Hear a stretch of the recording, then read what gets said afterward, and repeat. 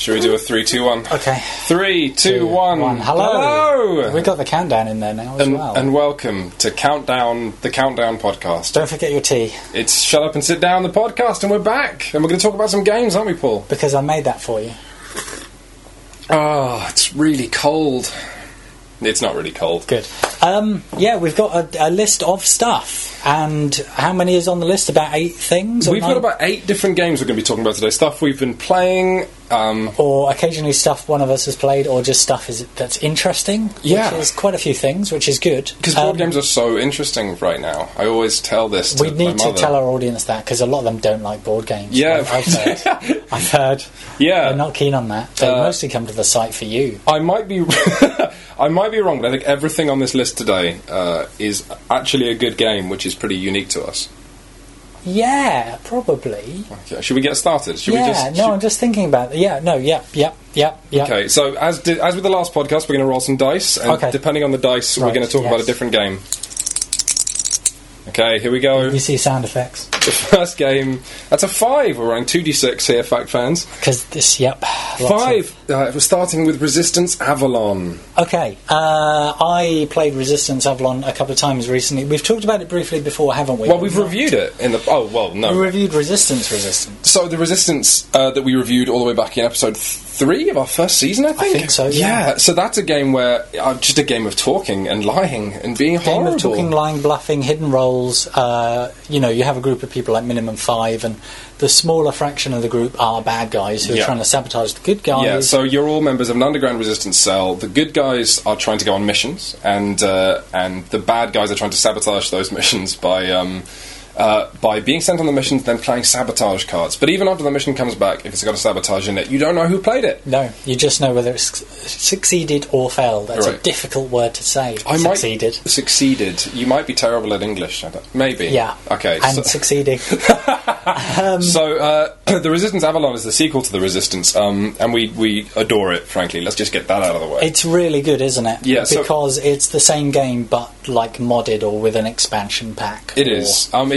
We'll get to what it misses from the original version, which is the plot thickens cards. But the Resistance Avalon changes that Day After Tomorrow setting for a sort of Arthurian knight thing, where you're all knights of the round table, again going off on quests. Is that a knightly trumpet? Yes. And keep going. No, I've got my flow on. The big difference though is that one player around the table. So you've got the bad guys who are secret and they know who each other are. Then you've got the good guys who don't know who anyone is, except for now, we've got this Merlin type. And Merlin changes everything. Because he knows who the bad guys are. Yeah. And the bad guys don't know who Merlin is, because through a clever sequence of different people having eyes closed at different times... and thumbs up. Yes. The bad guys get to identify each other, and then Merlin gets to identify the bad guys. And that in itself is an addition to the game, isn't it? Because throughout that game you have Merlin knowing who the bad guys are, but he can't reveal that, because at the end of the game, if the bad guys ID who Merlin is... Or was throughout the game. So even if the bad guys don't successfully sabotage any missions, if at the end they know who Merlin is, they win. Yeah. Which is huge. It's a big change, and it forces Merlin into a really difficult position of trying not to reveal that he knows who the bad guys are, but also trying to stop anyone doing anything with bad guys. And then that's one character, isn't it? Because there's more. Yeah, so there's all kinds of additions you can play with an Avalon. We played it just this weekend, I think, and the first one, or at least a pretty simple one, is Percival. And Percival learns who Merlin is while this thumb-up, eyes-closed kind of non-contact swingers party is happening at the beginning of the game.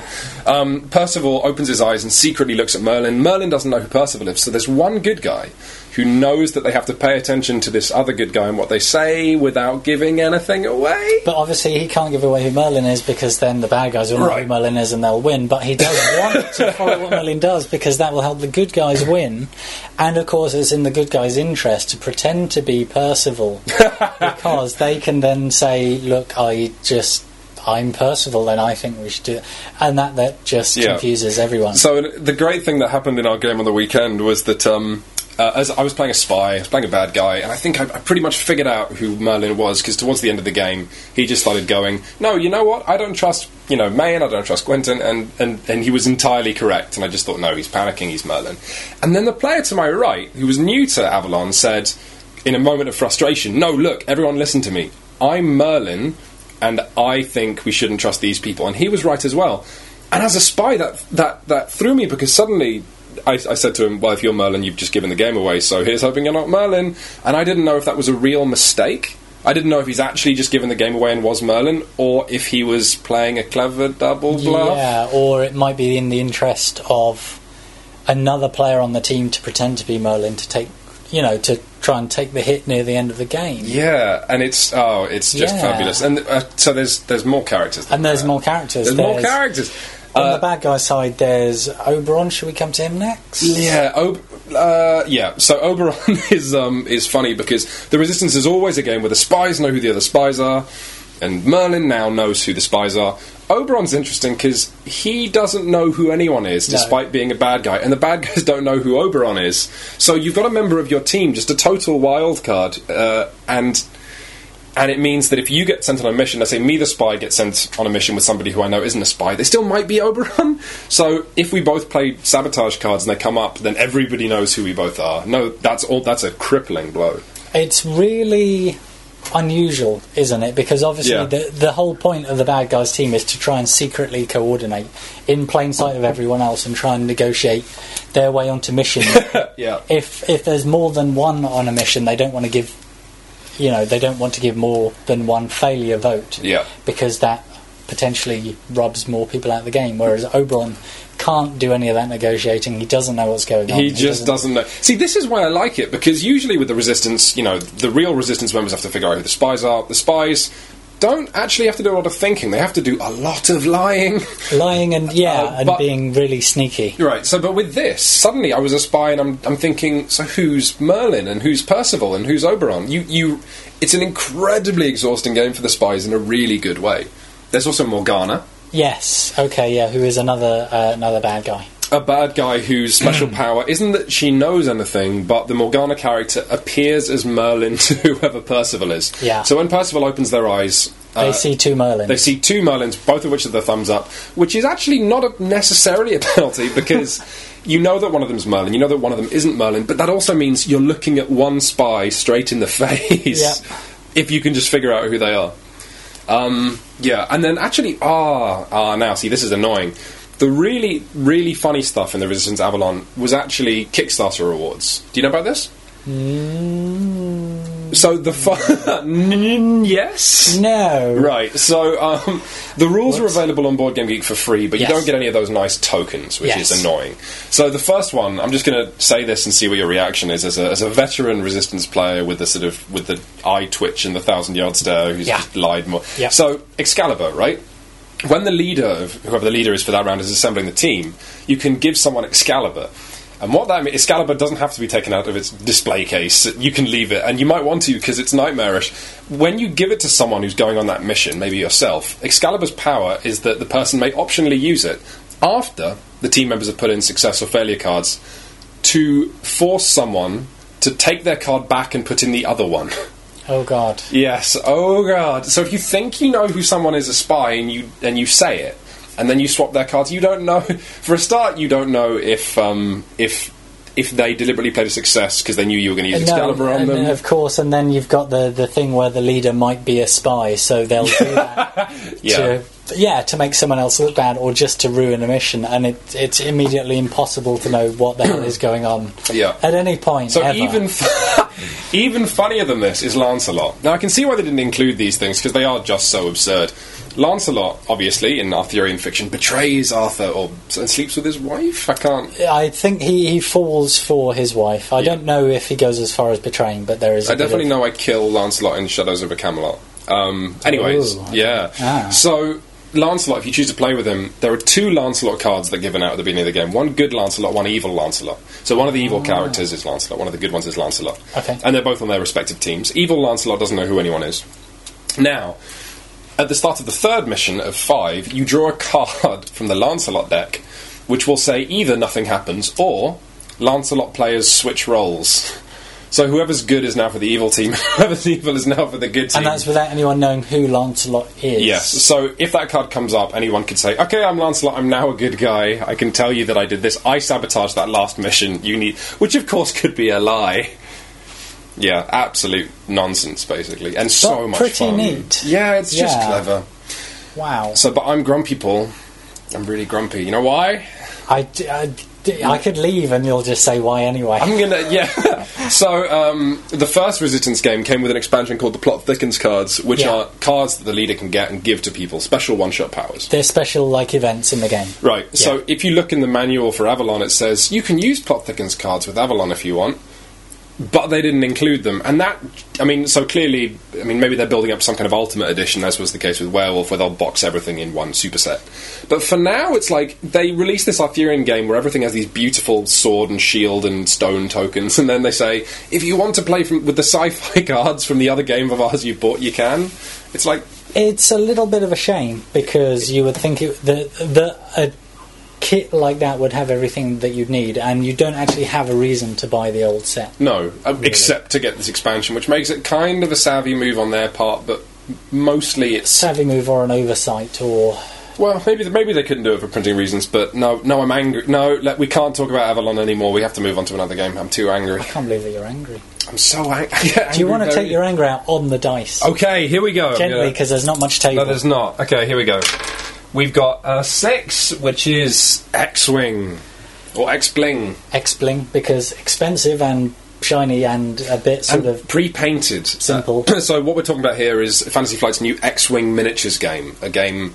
In space. In space. It's basically Wings of War in space. And it's funny you mentioned pre-painted. There's a lot of pre-painted stuff out there, but these are actually genuinely really quite nice. Yeah, I was around my friend's house, and he's buying one of everything. He's got the TIE Interceptor, he's got the Millennium Falcon and Slave One now. And you get all these packs, and all of them have cards and dice and laser tokens and stuff, and land and proximity mines now, so people can fly into them. And they all look good. Yeah, but they all come in small boxes. And I said to him, well, what on earth is your storage solution? And he looked at me and said, with a glint in his eye, and said, why would you want to put these away? And I realised, oh yeah, of course, these are such gorgeous tokens, you can just leave them on your shelf, you know? Well, that's true, yeah. You can do that, or you could... it's not very... Yeah, no, I was just imagining putting them all in a piggy bank or something. Or like a plastic bag? Well, it would work. It would. But, you know, if you just arrange the ships on your shelf in a nice formation, because they do look good. I've seen a lot of good stuff on Board Game Geek to do with making storage solutions out of Lego, which is a kind of hobby within a hobby. I quite like that. Yeah, I've seen Lego dice towers before. Yeah. Which is a very complicated way to roll some Can dice. I just say I have no idea how dice towers work? I mean, like, if you're not aware, dice towers are small objects you use, rather than rolling the dice across the table. You drop them in the top, and they come out the bottom, and they're different. But... Like, okay, so some of them have follies and baffles? They, as far as I know, I've never looked inside one, because I've never ventured that deep yet. But I understand there are particular architectural and engineering contrivances that make dice bounce around and rotate that very slightly alter things like the flow of time and the power of gravity. So I see. Or occasionally just vortex the dice to a different dimension where they're swapped out by a team of... So what you're saying is if you own a dice tower, don't ever look inside it, because your house will just be a crater the next morning, as, all of this stuff is... I'm just saying that's what's on the boxes for most of them, is just the safety warnings. Just read the instructions. What were we talking about? X-Wing! X-Wing looks... Well, Have you played X-Wing? I've played X-Wing now, I think only once, and the rules are quite simple, which is... that's the thing I like about it. It's a sort of a return to... I guess people of our sort of age who might have played some Warhammer tabletop stuff when they were younger. This is what kind of frustrates me a little bit. It really is a miniatures game, and I can't... shout at Fantasy Flight for that, because obviously it's in the name, X-Wing miniatures game. But still, what you must know is that when you buy that starter kit, you're not really buying a game. You're buying a few ships you can fling at each other and roll some dice and have some fun. But being a miniatures game, most of the game is in assembling an army and deciding I want this ship with this pilot with this laser, I'm going to fly it in this way. So when you get it to the table, and you can invite your friends around and stuff, but you're not totally playing the full experience. It's kind of that pick and mix warfare, isn't it? Of I want 2 of this and I want 1 of those, and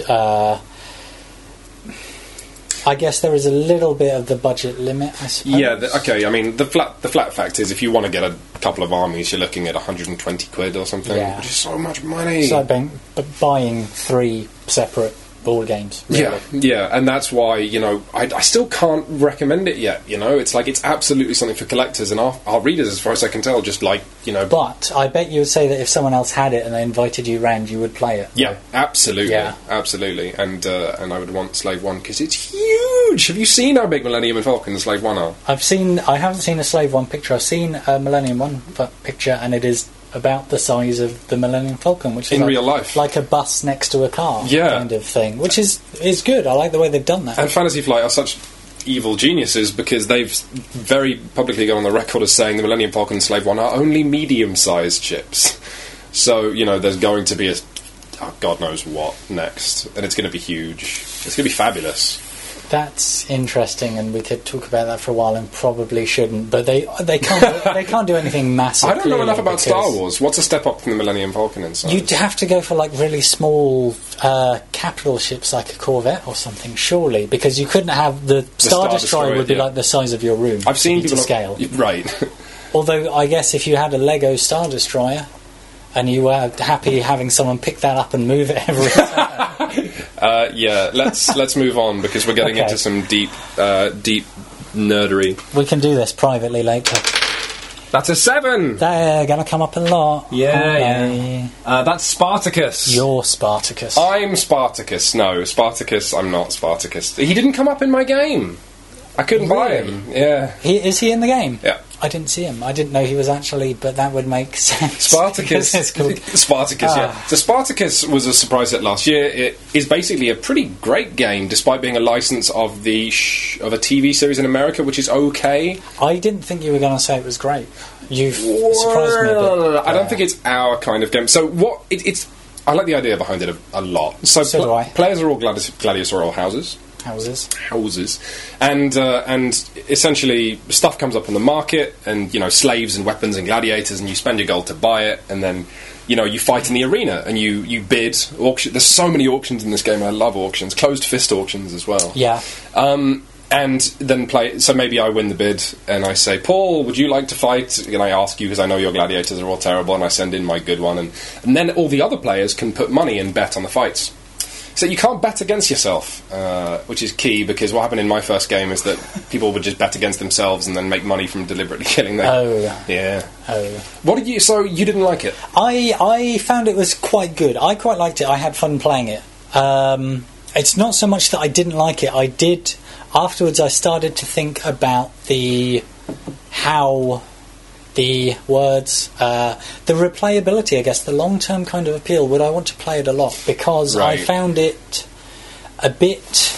I really like that there's different routes to victory in the game, which is good. There's different powers you can employ. Yeah, you have to get 10 influence, and you can get influence 12, from... 12 Oh, well, yes, well, 12. Interest rates nowadays on influence are ridiculous. And you can do that from sort of winning fights or playing cards and sort of scraping influence. And you can obviously nudge influence down on other people, and there's different ways of doing that, sort of underhand. Yeah, but you know what? You're right. Which is good. I played it once and it was okay. Well, I played it twice now. It was okay, but like, I don't want to get it off my shelf again until I bought the expansion, and that's kind of hypocritical, because I just want more stuff, I want more variety, I want more colour, I want things I haven't seen, which is pretty hypocritical of me, because I'm like warning people away from X-Wing, because you need to keep buying stuff to make it a decent set to play with, and then with Spartacus I get 2 games and now I want an expansion? That doesn't seem... Actually, I don't know if that's such a weird idea, because with Spartacus, when I played it, the thing that put me off a little bit, I found it a little too random. There are a lot of things that happen that, whether I had certain cards, I could or couldn't do anything about it. Apparently there's loads of interrupt cards I could have played in the game. I hardly ever got any. Right. So I couldn't...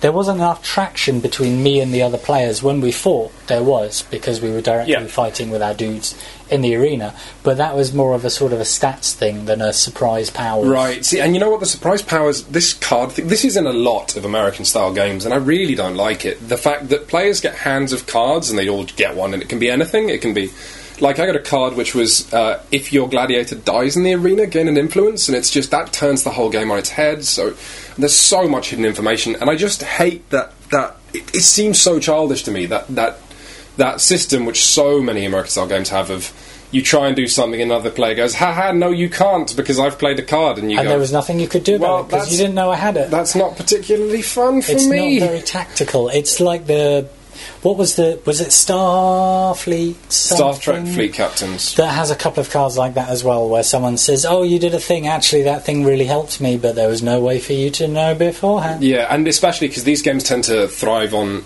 having a great variety of cards. It's not like there are, 4 different cards, so you can guess maybe they will or won't have it. It's like, but I like Twilight Imperium, but I hate the fact that I've got like 150 different action cards now, and you have no idea going into a fight if somebody's going to play a rousing speech and rookie pilot. Like, what? Yeah, which is fine, and I think that's a valid criticism, and I think it might be the case that you are waiting for an expansion because you're hoping it might give you a bit more traction in the game to actually feel like you're more in control of what's going on. Well, I don't know if that's it. It's more like WizWar, where I play the game, and like WizWar and Spartacus, both in my head, have the same space. If I play it, the game's really interesting to me, but it doesn't quite work. And you don't know what you're going to do if you go back and play next time. You don't have a tactic or anything, do you? And I feel like for me to enjoy that, I need it to be so absurd. I need Spartacus to have a ridiculous variety of things can happen. I need WizWar to have an insane quantity of spells. Because as it happens, it's crazy, but it's relatively mundane crazy, which is otherwise known as... it's more like something you want to put in a home. Yeah, and that's fine. I'm afraid I kind of agree with you. There's incomplete information that's not... It's not very exciting, incomplete information. If you're playing poker, which has got incomplete information because you don't know what cards everyone has, you still know which cards are good cards and what would be a good thing to have happen for them. You can... Poker's all about discerning from someone's actions whether they've got a good or bad hand. That's not what happens in Spartacus, though, is it? So... Yeah. No, it's all slightly ridiculous, but I think I'm going to get the expansion, then we'll get a review on Shut Up and Sit Down. Just because you have a problem. I do have a problem with expansions. Jeez, what's wrong with me? I'm going to roll some dice. Is that okay? Yeah, absolutely. I'm just going to hold them near the... There we go. That's a 7. Should we go upwards? Okay, so... Right, let's go from something with a lot of cards to something more soothing, non-violent, and with... I can't read that. It's The Cave. And you've drawn a picture That's opposite. not me, that was my friend. Okay. So The Cave... The Cave. Right, The Cave... we looked at K2, didn't we? And we love it. K2 is very good, and also...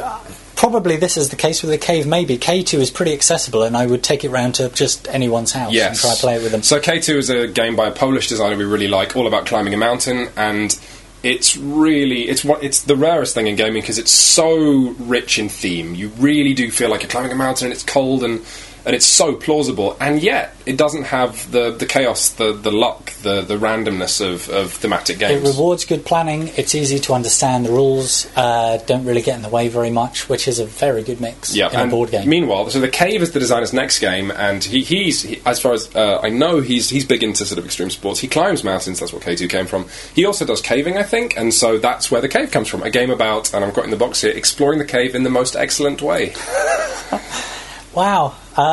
Sexy spelunking in a cave with a lot of squeezing because it involves... So much squeezing! So the way The Cave works is that, unlike K2 where you're racing up a mountain and trying not to die by going too fast or not acclimatising or whatever, The Cave is a game where you have no idea what the board looks like because you get to explore it. Yeah, you lay it out Carcassonne style almost, just putting tiles down one by one as you have a dude and he rushes, or she rushes to the edge of a tile and steps into it, and you go, oh look, it's a squeeze. It's a squeeze. Another squeeze, fancy that, because there's a few of those. Would you like to describe as well as the squeeze, the other... Yeah, sure. The joys of caving. So essentially, you start off in the central tile, and then you can fill your backpack with whatever you want, and you can have food, which will let you go deeper. Yeah. And you can have cameras, which will let you take photographs of underground wonders. You can have rope, which is really cool. It's sort of when you encounter tiles that are just drops, you lay the rope, and then there's scuba gear and rafts. And there's also your tent. We'll get to the tent later. Oh, God. If you don't mind, I'll cover the tent, because the tent is a very neat thing. But sorry, no. Yeah, so what can I find in? Pretend I've never played the cave. What can I find in a cave? you can find Quentin. Well, you can find mostly. It actually sounds really mundane. It's like you can find tight squeezes, you can find sheer drops, you can find lakes and dinosaur bones at one point. Yeah. That if you get deep enough. But which sounds mundane, but actually, as soon as you go down and you find your first drop and you lay some rope. And you go down and you get the points for laying the rope, you get the points for going down to 25 feet. Then, immediately after, let's say you find another drop. And you go, well, I don't have the rope for that. What's down there? Well, you see, this is the thing. First of all, I like that you're laying out a board immediately as you explore. And here you have a drop here or you have a lake here. But so much of it is actually inventory management, isn't it? It's what you choose to put on your little player's board. That's the game, really. It's, I've got this much oxygen, right. I've got this many ropes, I've got this many spaces, so it's up to me what I pick. The food is the key thing. It's every single turn you have to throw away a consumable. It's a little picture of Powerade and a battery. Yeah. but that actually ends up taking up a lot of space really quickly, and you want at least 4 food, but then you start thinking, well, if I had 7 food and, like, a camera, I could just run off taking photos. And at which point you're just praying you don't encounter lakes, and there's also a lot of, when you get to the sort of like the real deep tactics, it comes down to looking at other people. Like, let's say you set off with just nothing but rope. Yeah. Because you also get, this is key, a lot of points for doing the most of a certain thing. If you force yourself through the most squeezes, you get a massive bonus. Do it first or do it a lot is basically the rule. Exactly. Yeah. And so if I notice you running off with all your rope, I think, well, actually, if I take my camera and my raft, I can pick up those explorations that you're going to be running past. Yeah. And then you, the player, will realise, oh, he's just following me, which makes speleologists seem really passive-aggressive. And I'm wondering if this game was inspired by him, being followed by someone in real life. Totally, I can imagine someone deliberately taking a different route in a cave to try and see everything first. Just touch it first to say that he's touched it first. It's quite tactical, isn't it? Although you've got the random element of laying down tokens to explore, you do want to be careful what you take with you, what you aim for. And really one of the key things is the time that you waste. If you get to a dead end or you get to something you can't cross, you have to run back, which is where the tent comes in. God bless the tent. When you deploy your tent, you can fill it with stuff and use it as like a waypoint or a checkpoint between yourself and the start. But this is problematic, isn't it? I can't imagine how it could possibly be problematic. So what'll happen, hypothetically, if you were terrible? Not to say I'm terrible, but yeah. So what happened? We were okay when we done fine. So good. I run off and I deploy my tent, down, and I get the food out of it, and I run off, and then I'm doing my calculations as to I have just enough food to get back. And I do this, and I realise, hang on, no, I only have enough food to get back if I don't spend the time to repack my tent. So you go, no, because then you're stuck for the rest of the game without a tent. And honestly, the tent's kind of advanced. You could perfectly well play the game without it. It's that tricky. Because it takes points to fill, it takes points to deploy, it takes points to pack up. And it's all about using your time wisely and trying to work out whether it's worth going down a route, whether it's worth spending a turn. So basically, if the game then is returning to the central point to refill your supplies and venturing off again, the tent is essentially a sort of a branch coming off that game. You don't think A to B to A, you think A to B to C to B to A, which gets tricky fast. Yeah, but you're right, that's exactly what it is. Let's save our opinion for whether it's better than K2 for the actual review. But it was fun. It was fun. It was a lot of fun, and we'd recommend it to anybody. And they've got... Oh, no, I won't complain about the promo tiles I didn't get and I can't find online. Oh, really? Yeah, you can get things like wonders that are also lakes or drops that are also squeezes, and clearly I need those because I need variety in my cave and I can't find them. But that's also a good idea. Yeah. 3. That's a rare roll. It's a rare roll for a rare game of Libertalia. Libertalia is a very boring name, first of all, so people at home shouldn't tune out. Because it's pirates. Yeah, you know what? Why is it called Libertalia? It's the name of your ship, isn't it? Is it? I think so. I immediately didn't. Oh, no, sorry. Libertalia, I think, in some kind of pirate fiction, is the name of the pirate haven where pirates can all live together and be free. I might have just made that up. I don't know. I'm the least well-read person in the planet. On the planet. In the planet. Evidently. Okay, so Paul, I've come round to your house. You say, we're going to play Libertalia. I go, that sounds boring. Should I be bored? Yeah, no. Good.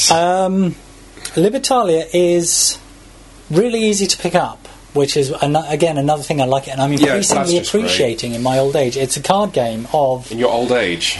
In my increasing, it's a card game of having a deck of sailors with all who have different abilities and a different value. Yeah, so like a suit. Everybody has the same sailors, don't they? Yes, you that's draw true. You draw 6 out of a deck of 30, and everyone has the same hand of cards. And that's your hand for a round of play, and you can play these in any order that you want, bearing in mind everyone has a special power, and depending on whether you've picked a high number or a low number, they're going to be laid out in a certain order on the board in front of you, and then their powers are going to activate in sequence. Right. And those powers could be nice things like get extra treasure, because you're all trying to collect treasure. Right, so this is the key thing. Or Quins, or they could be punch another guy's character out the ship and he gets nothing this turn. Yeah, Sorry, so what were you going to say? I was just going to say that just what you're doing in the game, which is around when you have these 6 cards, you're going to attack, as a group of pirates, 6 ships. So every turn, all of you play a card onto this ship you're attacking in secret. And then you all get to take treasure away from it. So let's say it's round 1 and we explore a ship that's nothing but good stuff. And we all have some cards that let us take 2 icons, 2 pieces of treasure, some cards that might, punch someone else off the ship. Or the parrot, where you can deploy them, and then you get to, everybody flips their cards face up, and then you can replace the parrot with someone else. With someone that you like. The parrot just bursts and becomes a bartender or a voodoo priest. I've seen that happen. Yeah. But and that's the thing, and they're all unique powers, and the very clever thing, before each hand begins, one player draws 6 cards, tells everyone else what those cards are, and then everyone else has the same hand of cards. It's 9, isn't is it 9? It's 7 or 8. It's more cards than 6, because after you've hit 6 ships, everybody will have a character left behind, or a couple of characters left behind. I was going to say, that's key. As play goes along, you gradually end up with more in your hand, so everyone has to try and remember the cards that could be hanging around, right, as well as the new crew cards that they've got every turn, and you end up with kind of a more complicated hand, but not necessarily, because sometimes characters just get killed or swapped out or chucked in the graveyard or... Right, so this is the thing. Basically, every turn, everybody's throwing pirates at these ships, which is fine to begin with because you all have the same people, but come the second sort of campaign, you're all going to have those people left over that you didn't play in the first hand, then that gets added to another 6 that you all have. Yeah. Which means that by the third round of the game, somebody plays a priest, which gets rid of all treasure but 1. And because the priest is reminding everyone not to be greedy or whatever, and you think, somebody's still holding their priest. I thought we got rid of them all in the first round. Yeah. And then you get dicked because you have to be the one to arrest a Spanish officer, or you have to take the cursed treasure. Well, that's the other thing, isn't it? The treasure that you start off with, you get to see what the treasure is on these vessels. So you're trying to lay your guys out, thinking, all right, this round I want to grab that stuff, and then next round I should save this character for next round because I want to go first. But if I have a merchant, he can sell a collection of things for money, so even if I get a collection of crap, with a merchant I can sell that, so actually I want the crap next turn. Right, except perhaps me, sat adjacent to you, sees what you're doing and plays my gunner, which allows me to pay some gold to shoot your merchant. Or you get a sword and you stab me because there was a sword on the ship, which I didn't get because it's not worth any money. But it's quite good for... killing people, yeah. So no, it's just one, and you've got that central mechanic of which I suppose we've explained yet. Oh, we're awful at this. Which is so if we're playing in a game of 4, you've got the ship, you've got 4 pieces of treasure on it. Everyone chooses their character, and every character will have a number from 1 to 30. So if I play my captain, who's like 29, I'm going to get the first pick of the treasure. Except then there's wonderful stuff like the beggar card, which is if you play a beggar who has a very low number, so you'll get one of the last picks of treasure on the ship, but you will also get 3 gold off whoever played the highest number. And it's all like this all the time. Yeah. It's all looking at your numbers and looking at your powers and thinking, oh my god, if I just do this time, I can have a fantastic time and make everyone else really upset. Except it never works out, does it? Because everyone second guesses you. Yeah, no, it's wonderful. Another game which is as thematic as it is just accessible. You can take it to anyone's house. It's accessible, and it has, funnily enough, thinking about Spartacus, where I didn't feel like there was enough traction, I feel like I'm more in control of what I do to other people, and I can guess what they're going to try and do to me, and that's important. It's nothing but traction. Like, you have a grip on the game, which I actually find quite frustrating, because when I lose, I know it's just my fault. There's really almost no random chance. That's true, yeah. That's really true. It's just trying to be savvy and timing, Yeah, I guess. the greatest thing that happened in the game that I've played was, so there was one wonderful, glorious treasure. It had one of the most valuable pieces of treasure in the game and a bunch of crap. And so it was that question of, do you play the highest card? Do you go for it? And when we all 6-player game, all of us sent our people in. It was 1 pirate ambassador and 5 beggars. So everyone had gone, I'm not going to get the good treasure, but I'll get some money off the person at the top. So the person at the top had to pay 15 gold, which is the equivalent of losing a hand or something. Yeah, while everyone else just passes money between each other the rest of the round. Yeah, it was... The other thing that can happen is you all imagine someone's going to play a high character, so you all pick your... What's his name? The Bruiser or something? Oh, who defeats the highest card? And you end up with a collection of like 4 bruisers all punching each other off ships. Yeah. Oh, God. And then there's wonderful stuff like Mama Water, I think. Oh, I know. Yes. So because this is the great thing, because you only ever play with 18 or however many characters, 21 maybe in a game. If you play a game, you're not going to see all the characters. Yeah. By the time you play the second game, you probably still won't have seen them all, which is great. But Mama Water is interesting because she generates, I think, money. Again, I think I've just got this wrong. But she generates money for you constantly, only if she's the only one on the board, which I interpreted as you as the pirate captain can say, I've got the mythical sea princess. She's real and she's on my island, which is great. Kudos for you. Unless there's 2 people going, I've got the mythical, and then people go, that's just bollocks, isn't it? And then it doesn't work anymore. Yeah, until someone shoots your Mama Water or assassinates her or something. At which point everything is fine all over again. Let's close by talking about the monkey. So the worst treasure item in the game is a cursed relic, which is worth -3 gold. And if you actually play the captain, then, because the captain is the one who gets the curse, if you do play the captain and he's alive on your island and you can't get him killed off by something like the mutineer, then all relics are worth -6 instead of -3. But the monkey... The monkey lets you pass relics, these cursed relics, all to the relics player, on your board, or on your board to your left, which is interesting because first of all, obviously, you could have a collection of them and go, "Oh, this is not very good." Play the card; they all go left.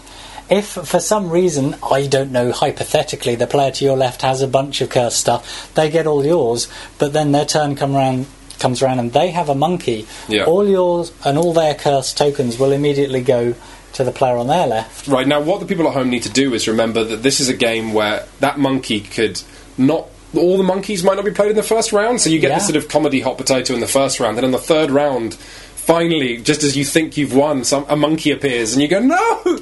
They should be gone! Or you just spend the entire game knowing that a monkey is loose somewhere.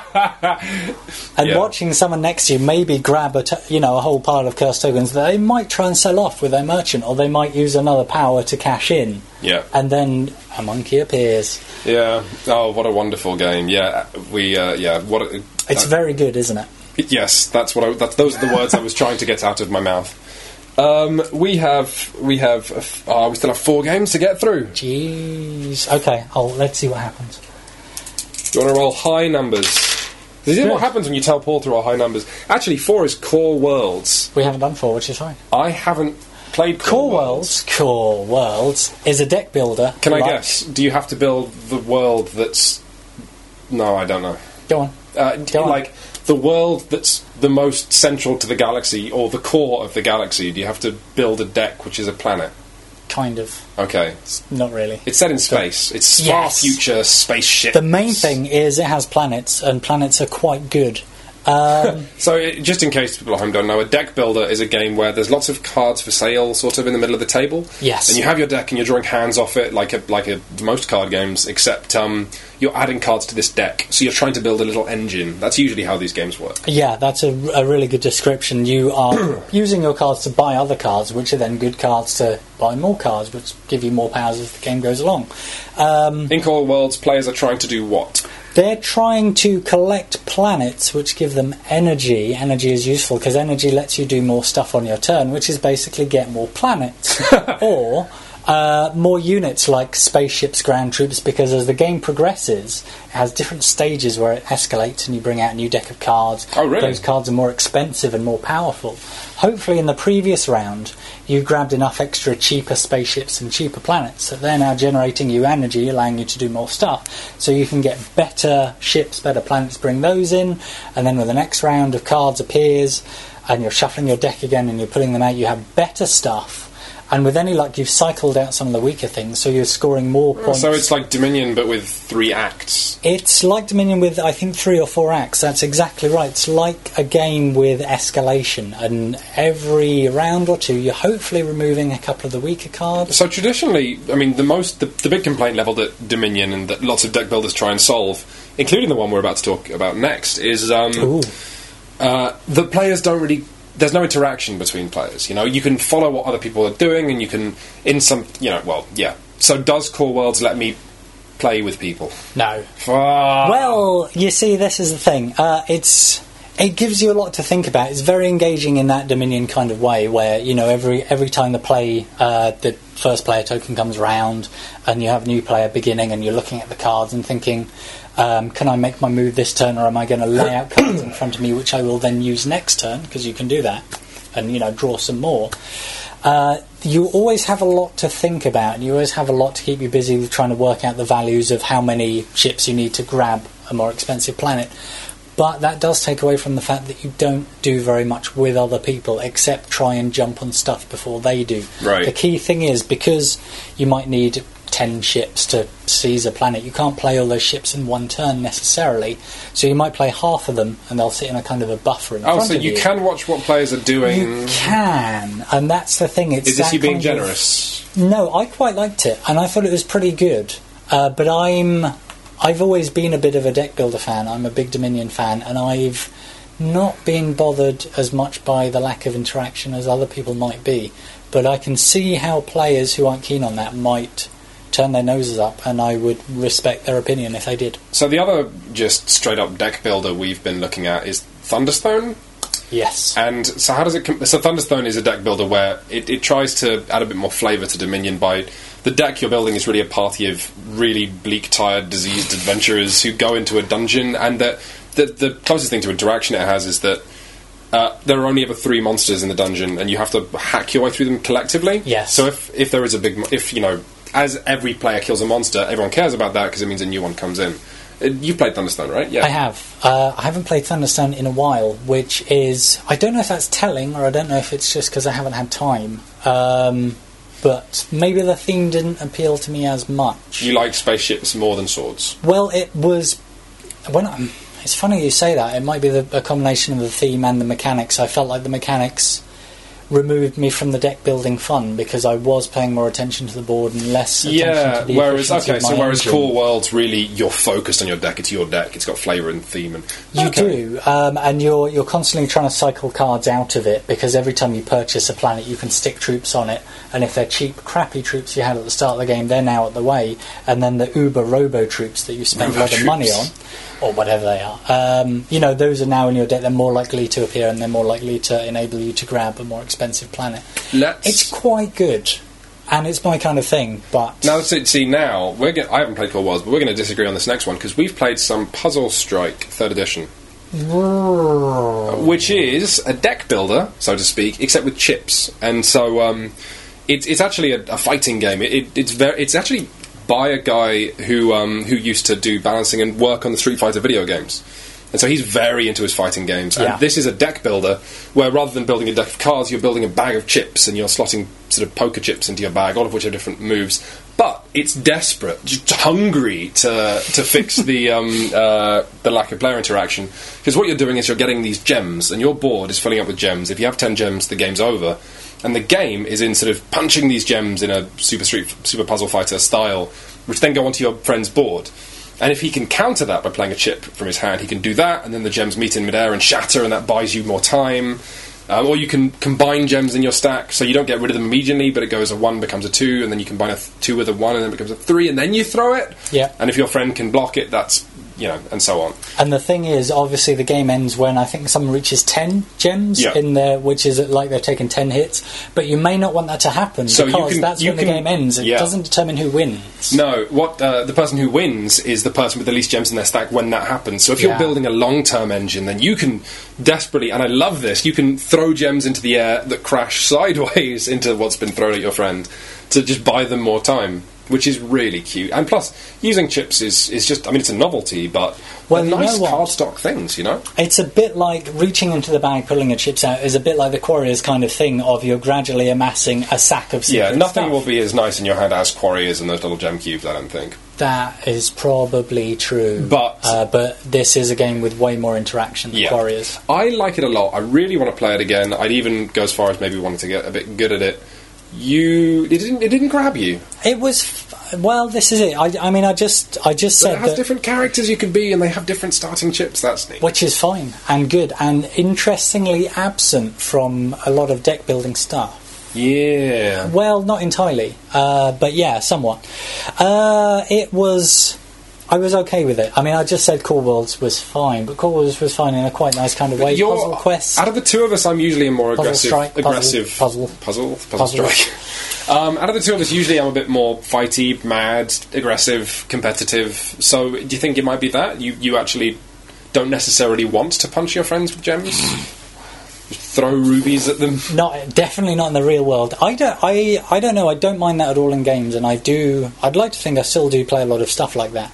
Bonus round. What would someone have to do at the board gaming table to make you want to throw a real life ruby at them? What would be a pet peeve that would just drive you crazy?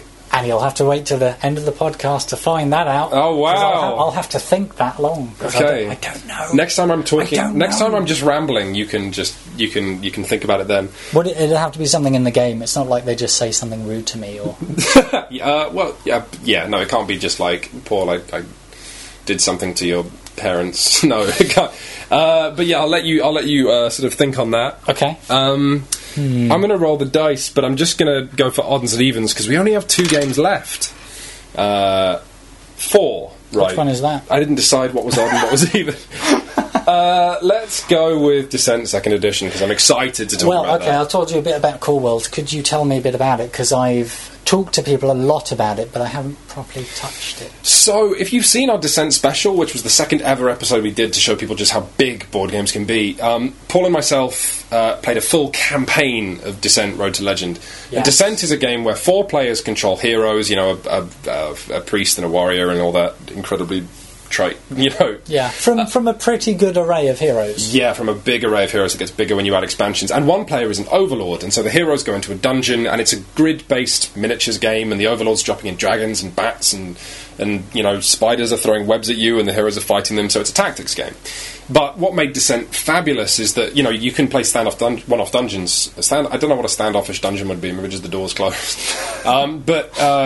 The campaign mode strung all of your Descent games into a thing that took place over hundreds of hours. The heroes explored an overworld, which the overlord was moving his lieutenants around and trying to siege cities. He's trying to conquer things, destroy them, and you're trying to intercept him at the last moment or grab one of his lieutenants and assassinate him. And insanely, Road to Legend came up with 5 different overlords and 4 different plots he can try and enact. Yeah. As if anyone's going to play this game more than once after 300 hours or whatever. I can imagine that, especially like the teen version of myself. Well, maybe. Okay, so anyway, but Paul and I were in a campaign, and I was Rune Master Thorn, the wizard, and Paul was Grey Kerr, or Two-Hole Kerr. After in our first dungeon, he got pushed into a hole twice by a lich or something. But anyway, so Paul and I love Descent, but it's a bit broken, it's a bit too big, it's old now, it's from the early noughties it came out. Which is, can be okay, but it needs, the thing with Cosmic Encounter being a really old game is it's been refined quite carefully many times. And the idea of Descent 2nd Edition is obviously it's fixed the bugs. This is really Fantasy Flight doing a 2nd edition properly. It's gorgeous, these miniatures, the cards, the tokens, the board. It's very much it's a different game that's not a different game. You still have heroes using their all-important fatigue mechanic to get tired and running around, and they still get equipment, but Descent 2nd Edition comes with a campaign right out of the box. No need for an expansion, and then you get an Overlord player. But it's only about 15 dungeons this time, each of which have 2 levels, but it's much shorter, which I think is a really good idea. And so actually, to be frank, I think Descent 2nd Edition is just a better game. In the same way we recommended Descent to anyone, now 2nd Edition's out, I would recommend it to everybody. Like, the heroes are so colourful. You're not just a wizard, but now you pick an archetype for them, so you're a wizard necromancer, and then you can buy skills from the necromancy deck of cards. And so all the hero players have a lot more to think about. It's not just the equipment, it's skills as well. Best of all, I mean, never mind the loveliness of just it not having bugs and just moving a big hound and then a hero running up and hitting it with an axe, and you roll a dice and it's fabulous. You have... What on earth was I going to say? I know what I was going to ask, but I don't want to interrupt your flow. Oh my god, where was I? You were talking about how it was a real second edition. Yeah, there's something it does that's really good. Oh my god. There's no outtakes, you just have to keep doing this. My horrible brain! Have you had your tea yet? Is there any Yeah, left? there's no tea left. Jesus, we're in trouble. Okay, no, I just can't remember, but... got it! So, what it does, Descent was often just make your way from one end of the dungeon to another. Yeah. You know? And there were dozens and dozens and dozens of dungeon combinations, and there was a lot of colour, but Descent Second Edition takes that colour and turns it into something outrageous. Wow. All the tutorial sort of level is the heroes trying to stop goblins from making it through an exit. Like, the goblins are all scattering and running away, and the heroes have to kill them before they run off. The mission we just stopped playing was the Overlord, who's me this time, and I'm enjoying bullying heroes an awful lot. The heroes come upon the Overlord attacking a castle, and on that first dungeon level, it's all open world, and the Overlord's trying to kill villagers, and that sort of symbolises how successful the raid is, while the heroes are trying to light beacons that ask for help.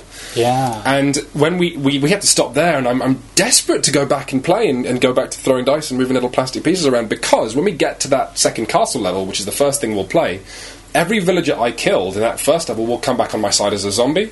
Whereas if they'd saved any villagers, and I think they saved one, those villagers become men-at-arms that they charge into the castle with. So that gives you more of a feeling of consequence to what's going on. It does. It's a campaign that's just so well thought out. And more importantly, it means that every dungeon level, the heroes are trying to do something unique. Every time you play it, it's not just we're going into a dungeon again, it's an event, you know, and there's things really roll on, and like, things build on other things. Like, at the end of certain dungeons, if the heroes win, they'll get a relic, a super great sword. If the Overlord wins, he'll get the same sword, but he can equip his lieutenants with it, a dark version. God, it's so colourful. Which gives you a little more at stake to actually play for, and that you can feel is then affecting the ongoing game. And the Overlord has some deck building too. You now can buy cards with experience and slot them into your deck and take other cards out. Yeah, it's really just fabulous. The thing that I really want to ask is, did it feel a lot more balanced? Did it feel less buggy? How did that... Well, obviously, I guess you might want to play it a bit more. Yeah, I've only really just started. I mean, it took a while before our Descent campaign started showing cracks. You know, we must have met up for about... That's true. 7 or 8, maybe 5, 6 evenings before Rob started realising how to turn your archer into a machine gun, but by just equipping with this item and this skill and this other skill. Whereas, second edition might take more time. But the fact is, because the campaign's so much shorter, in theory, that should be less of a big deal because you get to the end. Yeah. Yeah. I think, and I mean, if it gets a bit broken, I mean, that's okay because I'm just having so much fun. But fundamentally, so far, it's just a better game. It's prettier, it's got more flavour, more colour, more theme. God, I want to play it right now. Jesus. Sorry, I got a bit excited. Do you... Okay, well, it's good. We're near the end, and we're nearly... I still haven't thought up a reason to fire rubies into someone's eyes, but I'm working on it. Okay. I've seen you get quite angry at, board game tables before. Have I? Well, not Have really. I really done that? No, I remember we played the Resistance once and you couldn't convince anyone you were innocent, and so you stepped back and became like the kid from the beginning of Battle Royale who's been through a lot and he just sits in the windowsill. Although the thing is, when stuff like that happens, you have to pick your moment, your reason to do something, or you have to just show people rather than try and beat against a brick wall. Yeah, I've seen some people playing the Resistance, Tom, and also I'm quite bad for it, will just try and brute force opinions on people. Although I've got to say, a problem I have with anything like the Resistance is I tend to really enjoy watching everyone play, and I forget I'm in the game because it's just people flapping. Isn't it? Yeah, and I like that, and I'd be tempted, if I'm on the good side, to just throw in fail tokens on the Resistance missions to make everything more interesting. Wow. I haven't, because that would make me a terrible person, but also, if I can think about it in my head. Oh my god. And finally, I've played Eclipse. Right. I haven't.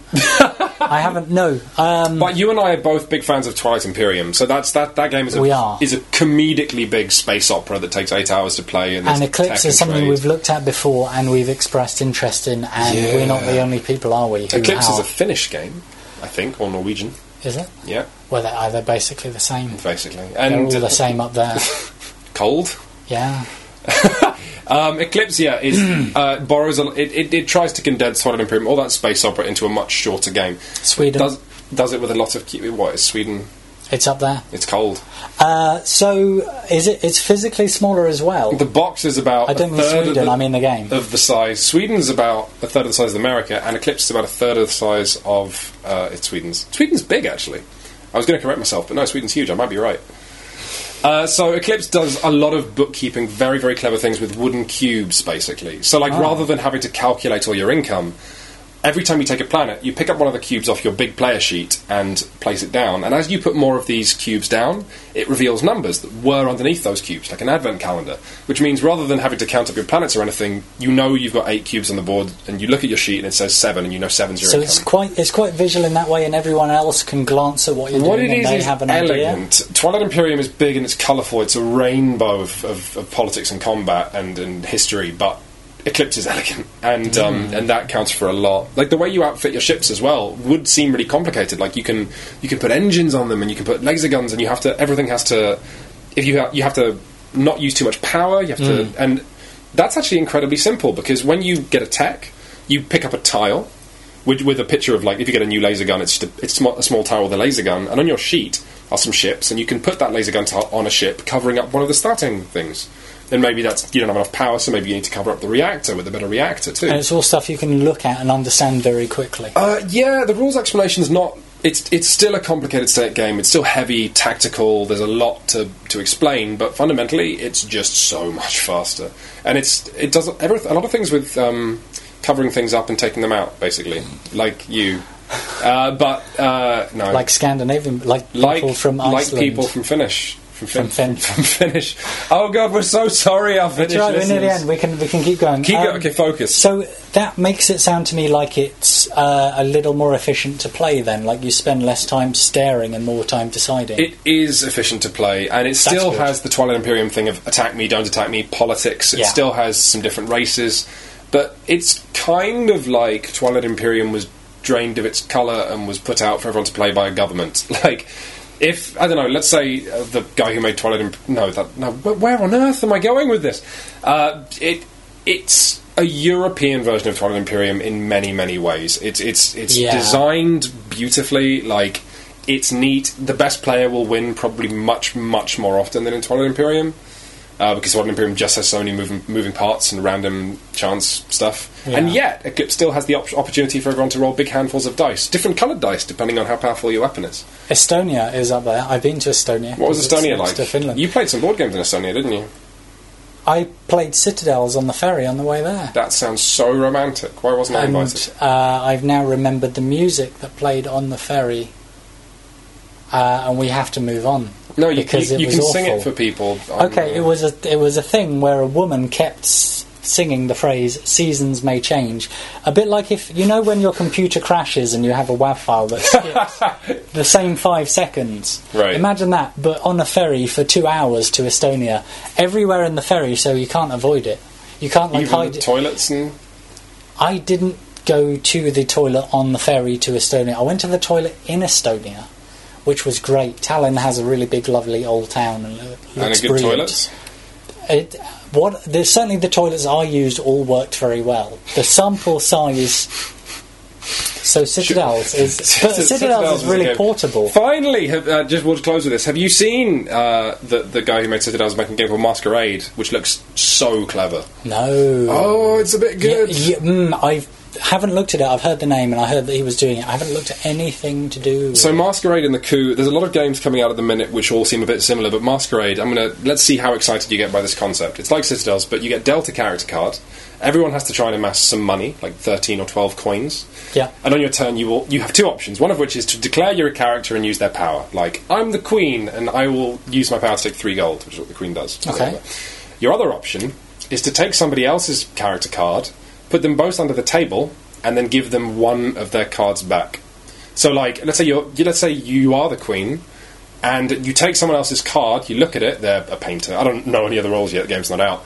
But then you can either give them back the painter or the queen, but they don't know what you've given them back. And you can't look at the card you are. The only time you can ever look at the card you are is when you declare it and someone challenges you, or when you first get dealt that card.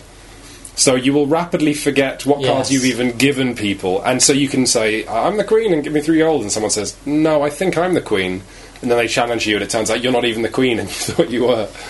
I'm so excited by this. Just bluffing and cleverness and 3-card Monty all in a kind of... That immediately sounds very good and also like a very realistic representation of my life.